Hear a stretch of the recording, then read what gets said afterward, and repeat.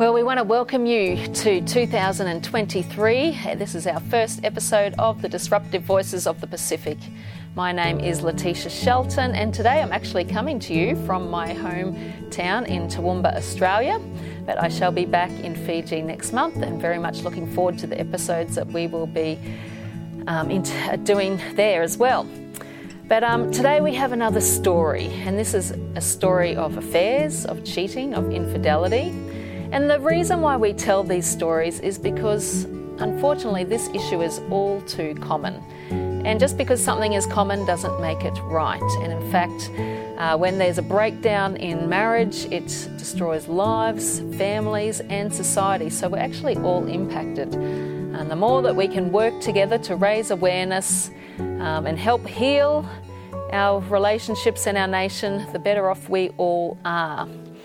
And also, we want to tell these stories, especially for the other women and also men who are currently in these types of relationships and going through a similar thing, that you're not alone and that there is help. So my guest today is actually in Sydney, Fijian woman in Sydney. And she's coming to me via Zoom. And so I want to welcome you, Lola. Thank you. Thank you so much. You're actually an ACS old girl as well. So yes. We have something in common there. And you reached out to me about a week ago through Facebook, just saying, you know, infidelity, cheating is a huge issue. Can we do something about it? And my response to you was, well, are you willing to speak up? Because I really rely on the voices, particularly of the women, to speak up, because I don't have the stories. I'm a single woman, never been married. So you've again courageously said yes, that today you want to come and share your story. Why have you chosen to speak up today? Yeah, so I was asked to speak on another platform probably a year ago, but I wasn't ready. And that platform was, I think it was more of a broader view on just life. And so wasn't comfortable yet to speak on that platform, even though she asked me twice, because she watched my lifestyle. She knew I was a single mom. She knew like my marriage situation. But I said, I just can't go and speak on that platform without, people knowing exactly how I got here. And then I came across I don't know how, through Facebook or some website. And then I read a few stories, and then you sent me that podcast, and I was like, oh no, I think it's like time for me. I think I feel comfortable sharing my story on this platform. Yeah. So I just want to, it's just raise awareness and hopefully encourage other women and even marriages, that infidelity is just not the way to do life, because it destroys families, it destroys children, even though we don't see it, but, there's an emotional effect in an impact as well. So, that's why I wanted to just share my story today. Yeah, well, thank you. So can you give us a brief overview? You've been married for 15 years. Currently, you're in the process of a divorce. But give us a brief overview of the journey of the infidelity and affairs that has gone on in your marriage. Yeah, so I'll start. So we kind of met, I'll start from the beginning. We met in high school. It wasn't like we didn't go out straight away. We just kind of knew each other at the beginning. And then we didn't start dating till the end of senior year, like end of year 12? No, year 13, Form 7, yeah. But there were a lot of red flags, trust me. But my spiritual life wasn't in a good place. And that's the way I looked at life, it didn't really bother me, the cheating. We weren't married, so I kind of was okay with that. And also at the same time, we were just having fun. Like we both like to party, we like to drink, we did a lot of crazy things together. So, that's what kept me in that relationship, because I was having fun. But, that was before when my life changed, when I became more spiritual, when I became more connected with Jesus. That's when I just my eyes really opened to this is not right, this is not acceptable. And then I finally started to feel the emotional and mental impact on that. That's it. In the beginning, it was just a lot of fun. Unfortunately, fun doesn't always build a good marriage in the future. It starts off great, but you got married. But then, so when did he first start? I mean, obviously it sounded like he was cheating on you before, but when, as a married couple, when did he start cheating? Oh, okay. So the cheating happened before the marriage. Then we kind of just had our own lives, but we already had a son together. So I think that's why that kept us connected. You know, we always had the communication, but I knew he was with someone else. So then we got married. He wanted to, he wanted us to make our relationship work. So we got married. And then I think a year was fine. But after that, it started again. Then I started to hear stories. Then I confronted him, and there was always, like lying. But I knew deep down inside, I knew he was cheating. But and at the same time, I was finding my place in, in my Christianity, like in my faith. So from that day, I just said, no, it doesn't matter what we go through. I'm gonna make this marriage work. So I think that's why I stayed for this long. But after 3 kids, I think, the emotion and because it's really heartbreaking, the traumatic experience I had to go through.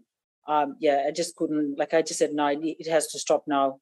I mean, and it's okay to divorce, because I think I always had that sense of feeling like I felt guilty if I had to divorce my husband, especially when I was the believer out of the two. And even though it's clearly in the Bible, I can divorce on adultery. But I still felt guilty, if I, I'm not doing my part as the believer, as the stronger believer in the relationship. Yeah. So not only did he cheat on you, but the woman he was cheating with, and is he still with her to this day? Yes. And they've had children together? They have 3 children together, yes. So you have 3 children with him, and then he has 3 children to this other woman. Correct. How do you handle that?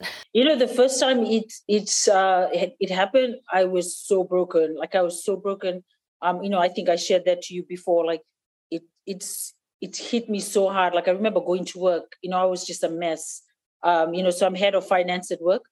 Just imagine, I presented the financials to the CEO, and it was all wrong. And that's when I knew, oh gosh, it really was hurting me. And then I would just cry at night, go to work, my eyes would be swollen, and I would just lie, or, I had a allergic reaction. I was in so much pain, and at the same time, I had my graduation, and he came across for my graduation. But I didn't enjoy that day. That was supposed to be the best day, I graduated, but I was so broken that day.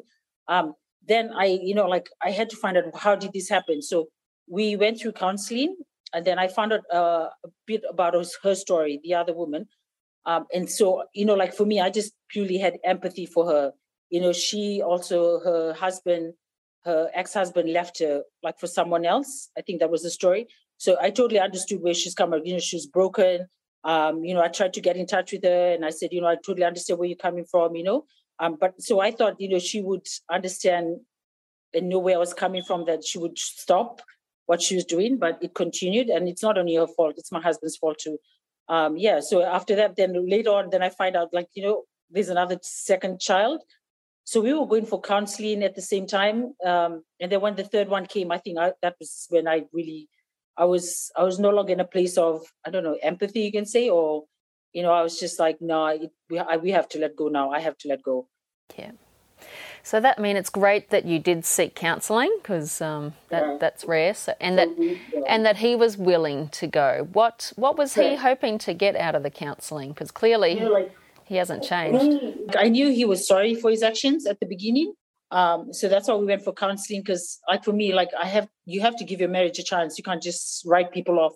I wanted to give him a chance. We went for counselling. It was really good. But I don't think it changed anything in him, because we were doing it. And even without him, I just had to go for myself too.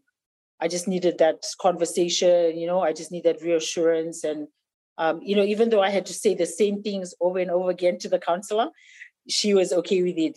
She just knew I had to come and talk. So that was it. Until his last child with the other woman was born, I think that's where I just had it. Couldn't cope. Yeah. No, absolutely. There's a breaking point. I think you've done well to cope as long as you have. There's so much to unpack. You said that, at first he was really sorry, and again, I think that's a mark of kind of people who are doing these types of activities, abusers. They always say sorry, and as women, because we are generally empathetic, compassionate, and we want it to work, so we continue to take them back. But I just want to say, because I think this is an important point, that to say sorry without change actually turns into manipulation. And so for anyone listening today, there's got to be change with the repentance and the sorry. Otherwise, they're just saying sorry to keep you calm, to keep you in the marriage, to not disrupt. And these are things that we just don't always know along the way, hey? And as women, we want to believe the best because we do love them. And we do want it to work out. So, but yes, after 3 children, that comes a point. Does he have a faith in Jesus? You've talked about your strong faith. Does he carry that as well? Or No, I don't think so. I mean, like I mentioned to you before as well, everyone's brought up in church in Fiji, so it's just, you go to church, but to have the faith to be a committed believer, no, he's not. Yeah. Even though he keeps telling me, he's doing his best, but yeah. So coming back to, again, it's a common thing in the church that we don't want to get divorced and we want to make it happen, and that's important. But yes, when there is infidelity and abuse, there are certainly grounds for divorce. Did you ever talk to your church pastors or leaders, or did they ever say, no, Lola, that you can get divorced? No, yeah, well, so they didn't mention, like, when we were going for counseling, they never once mentioned, it's okay to divorce. They were trying to get me through the storm, even us together. I think they were doing their best to try and make the marriage work. So the counselor mentioned, what if I moved back to Fiji? So, yeah, I was okay with that. And then I mentioned that to my husband. And then he was quick to respond like, no, I'll come over. So when he said that, I took his word, because I was willing to pack up. Like that time, we only had the 2 kids. So I was willing to pack up and move back to Fiji. But when he said, oh, no, I'll come over, so I said, oh, okay, I was like, okay, no, we're going to make it work. But then I fell pregnant to the 3rd one. And then she was born vision impaired. And then there was no way I could move back to Fiji. I mean, I made that clear to him. I said, oh, I can't. Because the services here, like, there's more services and there's more help here for her. And she's doing really well. So I couldn't see that happening in Fiji. I know we've got a help in Fiji, but we just got outstanding help from the government here. So, so I knew from when I made that decision, I kind of knew our marriage was not going to work because he wasn't willing to move over. And he's made it clear he's not moving over here. One of the things you mentioned to me, that his side of the family, they have no problem. They know that he's having an affair and they have no problem with that. Is that correct? Yeah, it's not that they don't have a problem with it. They weren't happy about it. They're not happy about it. They're not. They come across and saying that they're not happy about it, but their actions speak the opposite. So there was a family event, and she was invited to attend. So I did question it. Why was she invited? I can understand the children attending, but her. Well, the response that came was, we just want to, we want to show kindness. So that's why I was like, nah, I'm married to a family that doesn't even value marriages, and just recently he also took his partner to another family gathering. So, and, my in-laws, it's, they could have said, no, you're still married to Lola, they could have drawn a line, but they didn't. So they, even though they say they're not for it, but their actions speak the opposite. So I was just like, no, I think, that was just, I was like, I really need to get out of this marriage now. It's, I don't get the support from them. Just, like for my in-laws, I have great conversations with them, but there hasn't been a conversation just from either my father-in-law, my mother-in-law, just to say, how are you coping, Lola? And, sorry that this has happened to you. Just to have empathy, or just to acknowledge what's happened. So nothing at all. Because, like, from my point of view, I'm not blood. I'm not their blood. I'm just like their daughter-in-law. So they'll treat their son. They'll be on their son's side. Like, it doesn't matter what he does. They can say they're not happy with what he's done, but their actions just speak the opposite. So yeah, I don't know. I like that broke me. That's another challenge, and you would hope for the sake of their grandchildren, because it's not a good example to the grandchildren. Yeah. And quite often these sins pass from one generation to another. And so quite often we've got to think about what impact is it having on the children, and that's, a lot of the basis of our decisions. And that's a big reason why you are choosing to leave. Let's just come back to right when you were dating. You mentioned there were a lot of red flags. And unfortunately, because I remember being at ACS and hearing all the girls when they're in love, and love can blind us, can't it? But what were some of the red flags at work while you were dating with him? Oh, they were just red flags from the beginning. Like, he was a bit of a woman, like, you can say, like, I don't know back then, but he was a bit of a womanizer, so he would date a lot of girls. But that didn't really bother me. So I mean, that's when I used to hear it, that didn't really bother me. But when we started dating, but he was just like fun to hang out with. I think that's what I enjoyed more about it, because there was like the clubbing, the drinking, just doing stupid, crazy things. That's what I enjoyed about the relationship too, apart from just him. So we just had fun together. And like the red flags, it just end up, that didn't bother me. So it was more like an open relationship. It wasn't until I had my son, that's when I was like, oh no, that's when I kind of like mellowed down, when I decided, oh no, this is not I didn't want to do this partying thing anymore. I still did a little bit about it, but then I was just like, I was getting like, I don't know, more mature, because you're a mom now. And that's how my view started changing. And that's how I found Jesus. And I think I was still blind too, because the red flags were still there, and I still got married to him. Yeah. Did you hope that suddenly, when you got married, had a ring on your finger, he would just suddenly stop? I knew. That's how I looked at it. Oh yeah, because we married, he'll be more committed to the marriage. That's the way I looked at it. And because I was a believer too, because I was like, oh wow, this is so exciting. Like God can work in our marriage. So, but that was a mistake I made, like the dating part, that's exactly where you need to find out if this guy is marriage material, if he's going to be faithful. But, I was just totally blind at that stage.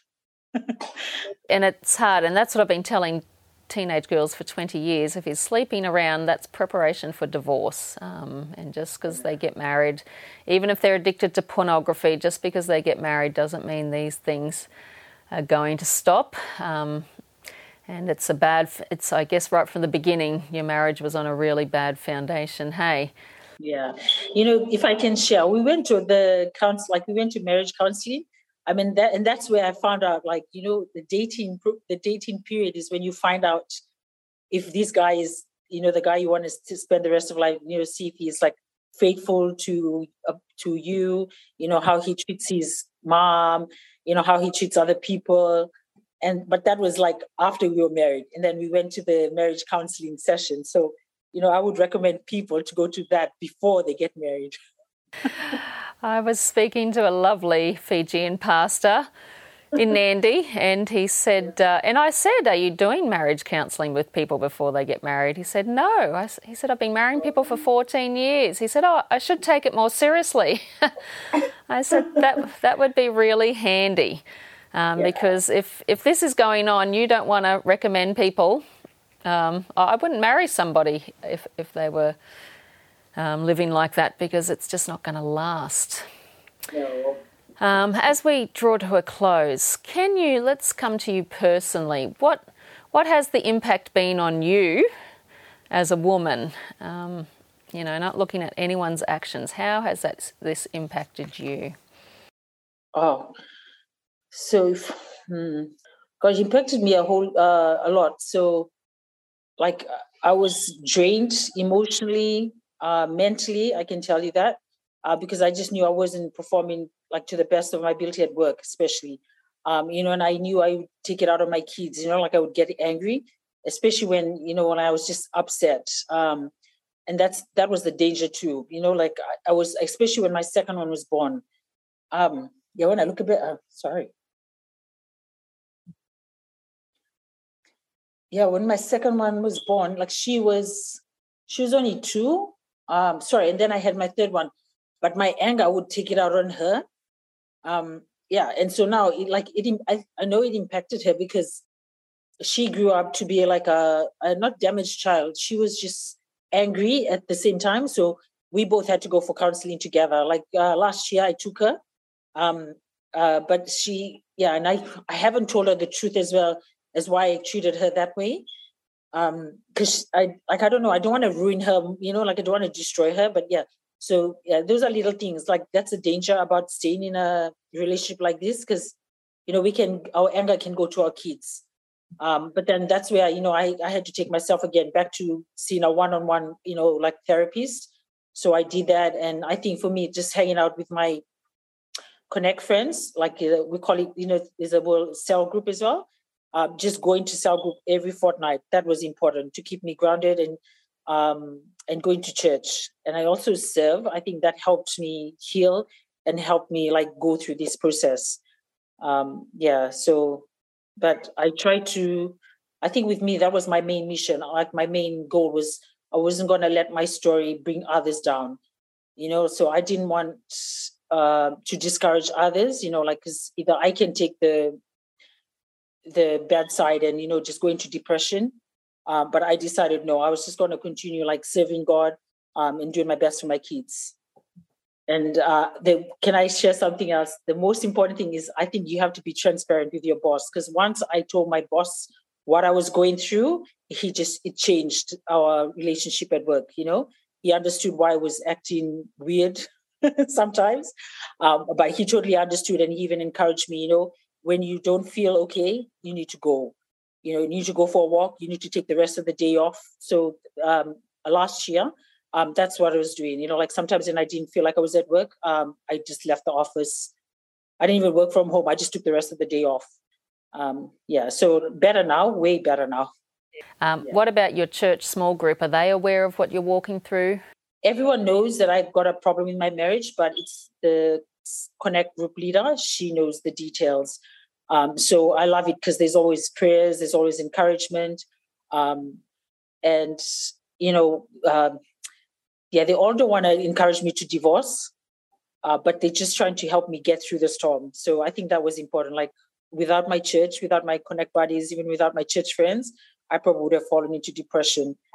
And that's, I guess, our message here is because there are so many men and women struggling in this same position. Whenever I go to Fiji, I get many stories.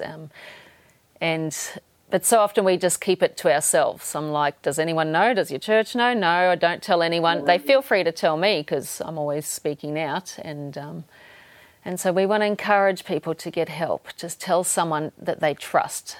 We don't want it to be the gossip of the whole village, but we've got to find support and then work out what the action plan is, whether you keep fighting and staying or it is time to go. We've got to work that out. So what would you say to particularly other women who are in a similar situation? What words would you like to leave them with? So for me, the first thing is they need to tell someone about it, just if they want to, just tell their sisters or their parents or not, but they need to tell, they need to get it out of their system. And then by a trusted person, your trusted friend or family member. But it's so important, like in Fiji, I don't know, like here we have our marriage counseling services. So it's important to see a counselor, because then they'll show you what a marriage is supposed to look like. And I think that's where I missed the point of what a marriage should look like. And then that's where it opened my eyes, I'm not being treated like how I'm supposed to be treated. And, so women should know too, we're valued, that they're valued. I think that's, there's a conference that we usually attend at our church, Color Conference. I don't know if you've heard about it. And that's where that conference was so important to me, because it'll remind us of how valuable we are as women, as mothers, and when women are valued, there's so much that can happen, so much good. And so that's what I had to remind myself. So, to other women, you are valuable, not to feel discouraged, that it's okay to share. So it's okay to cry, it's okay to have 1 week off, just crying and all that. But, but it's also important that we don't stay there. I think for me, that was important. I couldn't stay in that depression or in that sad mode. I had to pick up I had to just pull myself together and make it work, for my kids especially. Well, thank you for sharing today. We greatly appreciate it and trust that it helps some other people. And I just want to say to women in Fiji or any country, there is counselling, and we've done past episodes with Quayla, a counsellor in Suva, and she talks about the counselling services. It's so important that we get help.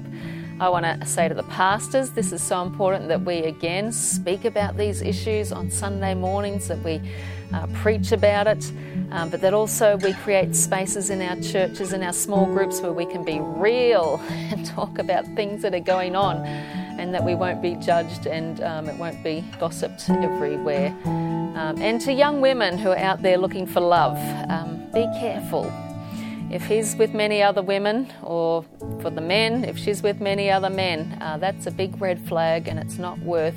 For me, I'm single, and I'd much rather be single than stuck in a relationship where you're stuck. And Jesus looks after us. So thank you for tuning in today, and we look forward to many great episodes. So God bless, Lola. Hopefully we might see you in Fiji one day. Yeah. Thank you very much. Thank you for your time.